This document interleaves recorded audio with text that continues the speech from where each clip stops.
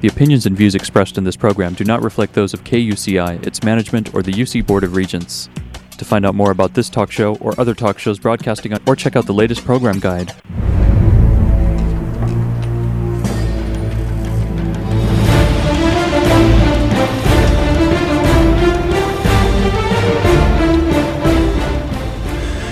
Good morning. You're listening to KUCI 88.9 FM in Irvine, California, streaming online at kuci.org and podcasting on iTunes. Welcome to Privacy Piracy. I'm Lloyd, this show's engineer. We've enjoyed bringing this show since 2005. Your host is Mari Frank, a local attorney since 1985. She's a certified information privacy professional and the author of several books, including Safeguard Your Identity, Protecting Yourself with a Personal Privacy Audit, and The Complete Idiot's Guide to Recovering from Identity Theft. Mari's testified many times on privacy issues in Congress and the California legislature. She served as a privacy expert for numerous court cases nationwide and at a White House press conference featured on C-SPAN. You may have seen her on Dateline, 48 Hours, CNN, NBC, The O'Reilly Factor, and many more shows, including her own 90-minute PBS television special, Protecting Yourself in the Information Age. To learn more about this radio show and our great guests, please visit kuci.org/privacypiracy. Mari, what's our show about this morning? Well, Lloyd, today our show is about the challenges with insider threats. And today we are so thrilled. We're going to be speaking with Robert Shoshinsky, who I had the great pleasure of presenting with him at the International Association of Privacy Professionals. He is wonderful and brilliant. And let me tell you a little bit about him. Bob Shoshinsky is an attorney and Assistant Director in the Federal Trade Commission's Division of Privacy and Identity Protection. His responsibilities include supervising the investigations, litigation, and policy work performed by the division's attorneys and investigators. And this relates to FCRA, Fair Credit Reporting Act, enforcement, privacy, data security, and identity protection. Mr. Shoshinsky joined the Federal Trade Commission in 2001, and we have a lot more about him on our website at kuci.org/privacypiracy, and you can learn more about him at the Federal Trade Commission, and we're just so glad to have you joining us all the way from Washington, D.C. Thank you, Robert. Thank you so much for having me, Mari. It's really a pleasure to be here to talk to you and your listeners about these important issues. Just to start with, I just have a disclaimer to make that the views I'm going to give today are my own and shouldn't be attributed to the Federal Trade Commission or any individual commissioner. Absolutely, absolutely. So let's talk about what organizations what do organizations that hold personal information need to do to protect it? I know the Federal Trade Commission looks for deceptive practices, and they really want to help protect privacy of consumers. So what should they need? What should they be doing? Sure. Well, the first thing that an organization needs to do is to identify the kinds of personal information that it holds, and then the volume of that information and the location of that information on its network. Obviously, some information is more sensitive than others. For instance, Social Security numbers or health information, financial data, and account numbers are going to be more sensitive than just, say, names or email addresses. And once an organization has identified the data, its sensitivity and the locations of it, it must take reasonable measures to protect that data. And obviously there's no one-size-fits-all recipe for data security. So among other things, an organization should assess the type of data that it's keeping, where it's stored, how it's accessed, and identify vulnerabilities and potential threats, and identify steps to remedy them. And that's not such an easy thing, is it? Because sometimes people have, lots of different places where it's stored. They may not even know where it's stored. If people have work remotely and they take things home on CDs and thumb drives, there might be, and all sorts of tablets. It might be all over the place, right? Absolutely, and that's why knowing the network and knowing where information is important, and also having controls about, especially sensitive data, about where it goes and who has it. Yes. Now, what about, are there resources that organizations can consult to help them and address these data security concerns?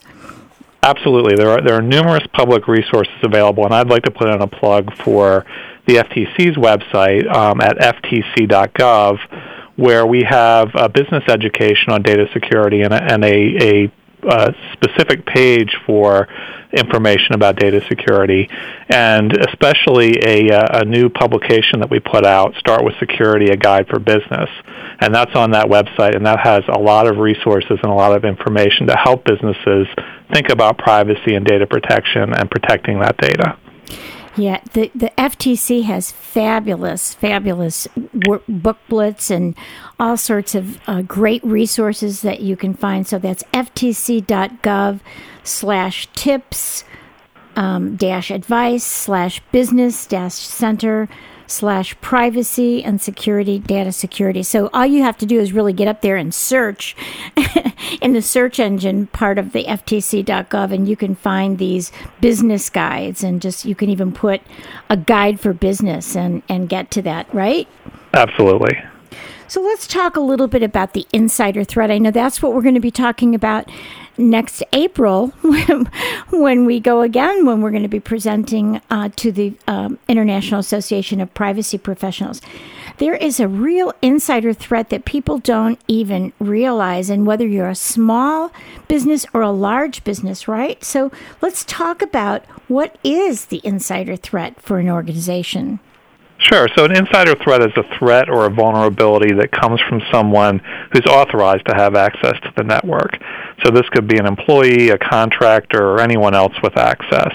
And unlike outsider threats where a hacker is seeking to penetrate the network from the outside, with an insider threat, the vulnerability comes from the actions of the insider who has access to the network. And these insider threats can come from deliberate or malicious actions of the insider, or from inadvertent or mistaken actions of the insider. Right. Let's talk about both of those. Sure. First, let's talk about the malicious. This is the ones that somebody's angry, right? Yeah. So someone inside an organization might deliberately or maliciously expose or export sensitive personal information for a number of reasons. Of course, the most obvious reason is for monetary gain. So sensitive personal information is very valuable to identity thieves and others. And so an insider could seek to take information and sell it to others. And likewise, an insider might take an organization's sensitive personal information to try to monetize it for him or herself, such as starting their own competing business or making a marketing list or something like that. Now, some other motives that insiders might have to expose this data might be disgruntlement or anger with the organization or a manager or a coworker. And so the insider might take or expose data to get back at somebody or embarrass the organization or individuals in the organization. And then there are a number of other reasons that someone might deliberately expose information, such as just for fun, out of boredom, as a challenge, or for political reasons. So there's a broad range of reasons that an insider might choose to expose information. All right, and it's kind of scary when we think that an insider may be at a place that has really sensitive information that could be used by another country. If, the Chinese or some country that is, competing with us or wants to hurt us, I think of, North Korea or something, if they are going to go in and offer a lot of money to an insider, that's a pretty scary thing, isn't it? It really is, and that's why data security and being aware of these threats is so important, so that organizations can take steps to try to minimize the chance that that's going to happen. Exactly. Now let's talk about the inadvertent insider threat, maybe the oblivious or maybe even just careless insider. Right. So while the deliberate or malicious insider exposure grabs the headlines, the more common insider threat is one where an insider exposes sensitive data not on purpose, but through some inadvertent act or failure. And I would group these inadvertent insider threats into two categories. First, the threats that are caused primarily by an insider's carelessness or failure to follow policies. And the second would be those threats caused by someone on the outside targeting or exploiting an insider to get access to the network or its data. Yeah, so you're talking about what social engineering, somebody who's Right. really a nice guy or a nice gal, and somebody makes friends with them, or they pretend to be someone, an IT person who's going to come in and fix the computer, or maybe they just are pretending to be a temporary employee and they get access. Somebody who's just trusting, right? Exactly. That's exactly right. Those are the kinds of outsiders targeting an insider that we see. Yeah. So so what do you do if you are trying to make sure that this doesn't happen to you as a employer? Well, I mean, there's a couple things to do. One of the most important things is to have employee training. So if employees know that these threats are out there, that there are people who will target this kind of information and will attempt through trickery or other methods to get it, and know how they do it, then they can take steps to be aware of it and make sure that they don't fall victim to those kinds of traps. Right. So I guess one of the things that would be helpful is to have like a white hat experiment in your own office, especially if you have a big company, that maybe you could do that, where you have somebody come in and try and do this kind of either social engineering or get something to get people to do things that possibly could expose, and then help them to see that they shouldn't be doing that, right? Absolutely. Evaluating the effectiveness of the organization's data security is important. It's not enough just to have a data security plan and then sort of set it and forget it. You want to make sure you're constantly testing to make sure that those protections are working and that your employees are aware that these threats exist and are taking steps to avoid them. Right. So what kinds of policies? I know policies are very important, and I know that the FTC is wanting companies to be transparent and have policies that protect themselves and protect consumers. So what kinds of policies should companies have with regard to the insider threat? So a couple things. I mean, the first thing that a company should do is make sure that they have a commitment to data security. We're learning more and more over recent years sort of how valuable this data is and how devastating it can be both to the individuals whose data it is and to the company that holds it if it's exposed. And we've seen that again and again in these hacks and exposures. And so it's important that an organization have a top-down commitment to data security, and that means from the very highest levels of the organization that the resources, the personnel are devoted to securing this data, and that everyone in the organization understands that it's a priority, that it's not something that's an afterthought that comes after everything else is done. It's part and baked into the whole structure of the organization. And so generally that's the most important thing. And then there are individual aspects of data security that are important to discuss, which I can discuss one at a time. Okay. Go ahead. So we talked about employee training a little bit earlier. And employee training is one of the most important things, because if an employee is unaware of the data security policies, then you're simply not going to have data security. So employees need to be aware of it, and it needs to be more than just an hour a year training. Right. Because if it's just an hour a year training, then someone's going to forget it and not really comprehend why it's important. And so it has to be part of sort of the day-to-day operations of the organization. So the first thing is employee training.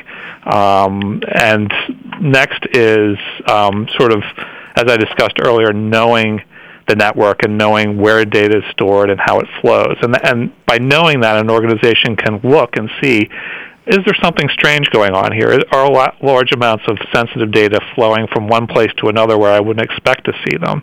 And so if you know the network and can monitor the network, you sort of have an idea if someone is sneaking in and taking data, you sort of can identify that and take steps to prevent it. Another important policy for an organization to have is to only keep data that it needs. So, once you no longer need sensitive personal information, right, it's a good policy not to keep it anymore, because the only thing that can happen at that point is it's exposed to potential outsider threats or insider threats. And so by getting rid of and properly disposing of information once you no longer need it, it's no longer available for those kinds of threats. And on a similar note,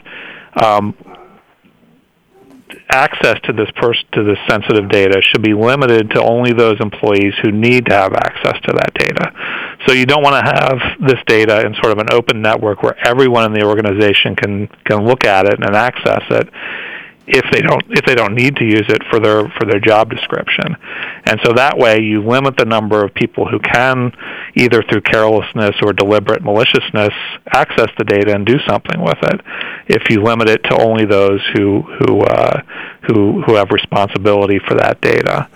And another important thing is making sure that the network is segmented. So if you have a network, what you don't want is if someone breaches the first wall to get into a network, that they're then able to walk through the whole network, look at everything, and identify what they want to take out. If your network is segmented so that it's in segments that only deal with certain aspects of the business, then if someone gains access to one of those segments, they won't be able to go in and get everything in the whole organization.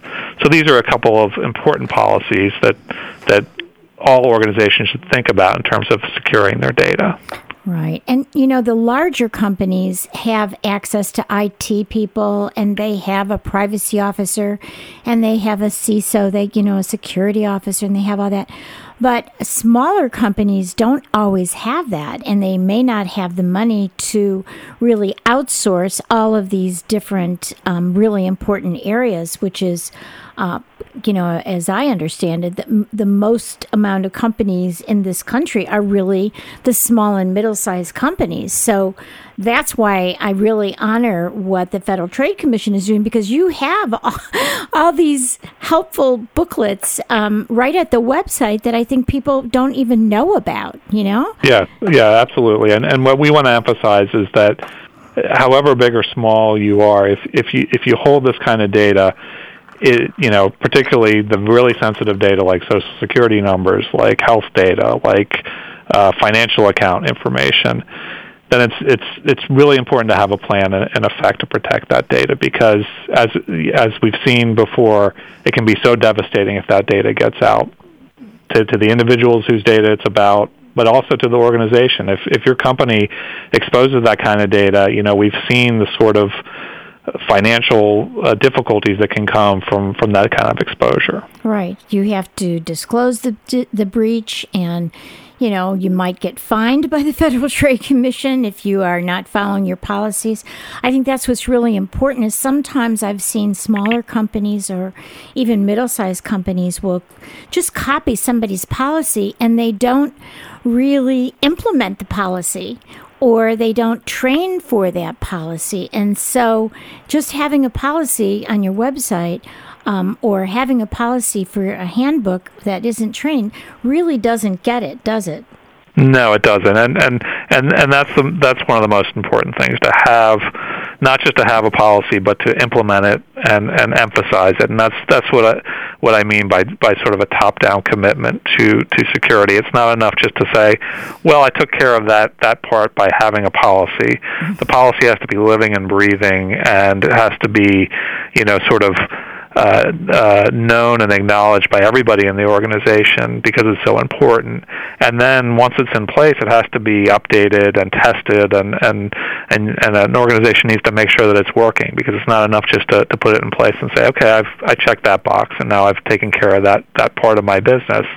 It's a day-to-day, updated, constantly evolving, constantly changing process. Right.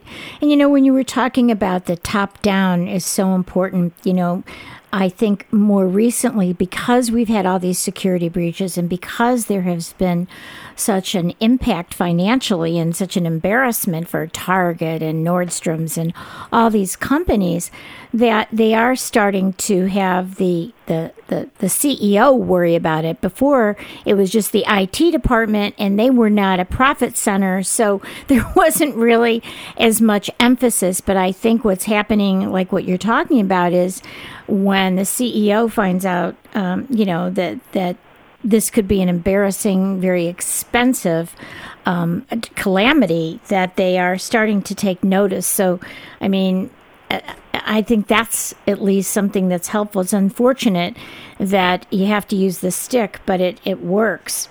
Right. For a long time it was, as you say, well, that's an IT issue. They can take care of it, and we in the executive part of the organization don't need to worry about it because they're the IT people. They'll take care of it. Well, and then what you would find is there weren't the resources and personnel being dedicated to it because the executives didn't really consider it to be that important. And so now what people are recognizing is this is a key component to everything about our business. You know, we're in an information age. Everything is information now. And so the protection of that information goes through every aspect of a business or an organization. So it's really important for everyone in the organization to be aware of that and to take steps to implement it. That is so true. I'm thinking about how it used to be, the marketing department would often be the one to be the worst with regard to privacy. And so, they got the money because they were bringing in the money. So, show me the money. That was what it was all about. But now we're also starting to see, and I think if you're a company listening to this, you need to have the marketing department be very adept at privacy issues, because if you're going to be marketing when people want to opt out or they don't want to get the kind of information you're getting, that is a privacy issue as well. So I know that the FTC has really taken some interest in privacy by design, which is kind of, implementing into the architecture of whatever company you have privacy issues. So what's happening with that with the FTC? Yeah, so we've been emphasizing ever since our privacy report of a couple years ago that privacy by design is really what an organization or a company needs to do. It can't be that you build your business plan and your business organization, and then once that's all done, you start thinking about privacy as an afterthought. You have to start thinking at the beginning, what effect on consumers' information, on employees' information, on privacy of both customers and employees does this particular business aspect or plan have? And you have to think about that and actually implement policies from the beginning to consider that concern and to address it. Yeah. Before we were talking about, and you were talking about how important it is to segment the network and know what you have. And, that's a lot of focus on IT stuff. What about offline stuff? I mean, what about the someone who comes in and, the social engineering, somebody who comes into the organization? And I'm thinking of Kevin Mitnick, the FBI hacker who has been on my show. He wrote The Art of Deception and The Art of Intrusion, and he was masterful at being a social engineer and being able to get stuff out of people like face to face and on the phone. And I think people just think that if their IT people are working on it, then they don't have to think about it. What do you think about that? Yeah, then that's a really good point. So you could have the best IT protections and the best policies, but if the people aren't trained and the employees aren't aware and don't follow the procedures, then they're no good. They don't really have any effect. I mean, in spite of the fact that we're in an information and computer age, everything still depends on human beings. And so, as you say, social engineering can be a really important aspect of this. If someone pretends to be somebody from the IT department and calls up an employee and says, I need to update your credentials, they can get their credentials, and then they can go into the network as if they were that employee. So all the protections in the world aren't going to stop that if the employee isn't aware of these kinds of methods that hackers are going to try to use to get into the network. And you made a good point. There's stuff beyond what's stored in a computer. So, we're less and less in a paper society, but there's still a lot of information on paper. And what has been done in the past and will continue to happen is that, hackers will do dumpster diving, where they will, go into the trash and try to see if they can find sensitive data or credentials or passwords so that they can get into the network. And another thing that I'm sure all of us have seen before is someone's computer monitor with a little Post-it note on the corner that has their password on it. So that's another example of it's not a computer protection. If someone can look over your shoulder and see that, then they have the keys to the kingdom at that point. Right. Even privacy screens. I have a privacy screen, especially when I travel. I have a privacy screen on my computer and on my, on my laptop and even on I have a big cell phone. I have an iPhone 6 Plus. So I even have it on there because, you worry about that. What are people going to be looking at? And if they walk by and you go to the bathroom, let's say you're at work and you go to the bathroom and you don't have like a screensaver that comes up, or you don't have, you don't have a privacy screen or whatever, it doesn't go off, then, you forget that someone can look at your sensitive document that you're working on. Absolutely. And so I think that's what is kind of unfortunate. People think we're so much in the information age that hackers are starting to see that, hey, it might be harder to get into the network because we've got all these, wonderful technology that's keeping people out. So now they might even think, well, I'll just get into the organization and I'll get some careless human to give me whatever, I need. Yeah, the hackers are always looking for the easiest route to get in. And so if technological advances block certain routes of getting into a network, they will seek the other routes. And so as you say, that could be tricking people, looking at someone's computer, other sort of more low-tech methods to get in. So, there's a lot to think about in this space. I know. Now that we've overwhelmed all the businesses driving by here, we have about 2 minutes left. I just want to know what is coming, what's under the, that we should be worried about that the Federal Trade Commission is going to be looking at, let's say in the next few months or next year with regard to privacy and identity protection. Well, so an interesting issue and set of challenges coming up, or not coming up but already here, are the Internet of Things. The fact that there's a lot of data flowing around from connected devices, connected appliances, connected cars that tell a lot of information about someone. If someone can track exactly where you go in your car by the information that your car is sending back to whatever central database there is, then we need to be worried about what's happening to that data, how it's being protected, and making sure that we're thinking through these things that, while there's great benefit and great convenience to having these connected devices, we also have to worry about how that information is being used and whether it's being protected. Yeah, I think about all the wearables, whether it's a Fitbit or Google Glass or whatever it is that we're wearing, that information is going somewhere. And like you said, there's some wonderful things. For example, if you have diabetes and you're being monitored, that could be great. But then if somebody wants to get back at you, could they somehow hack into that and give you too much insulin or something? I mean, it could be a horror show. I mean, I hate to scare people, but you're right. There's so much with the Internet of Things. So lots going on, but we will have to have you back again, Bob. That would be great. Okay. Thank you so much. Just give the website for the FTC and it's time to go.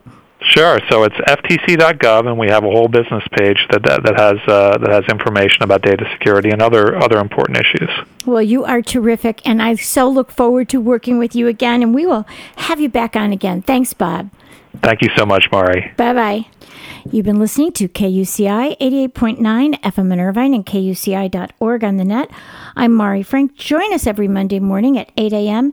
and visit our website at KUCI.org/privacypiracy. Thanks. The opinions and views expressed in this program do not reflect those of KUCI, its management, or the UC Board of Regents.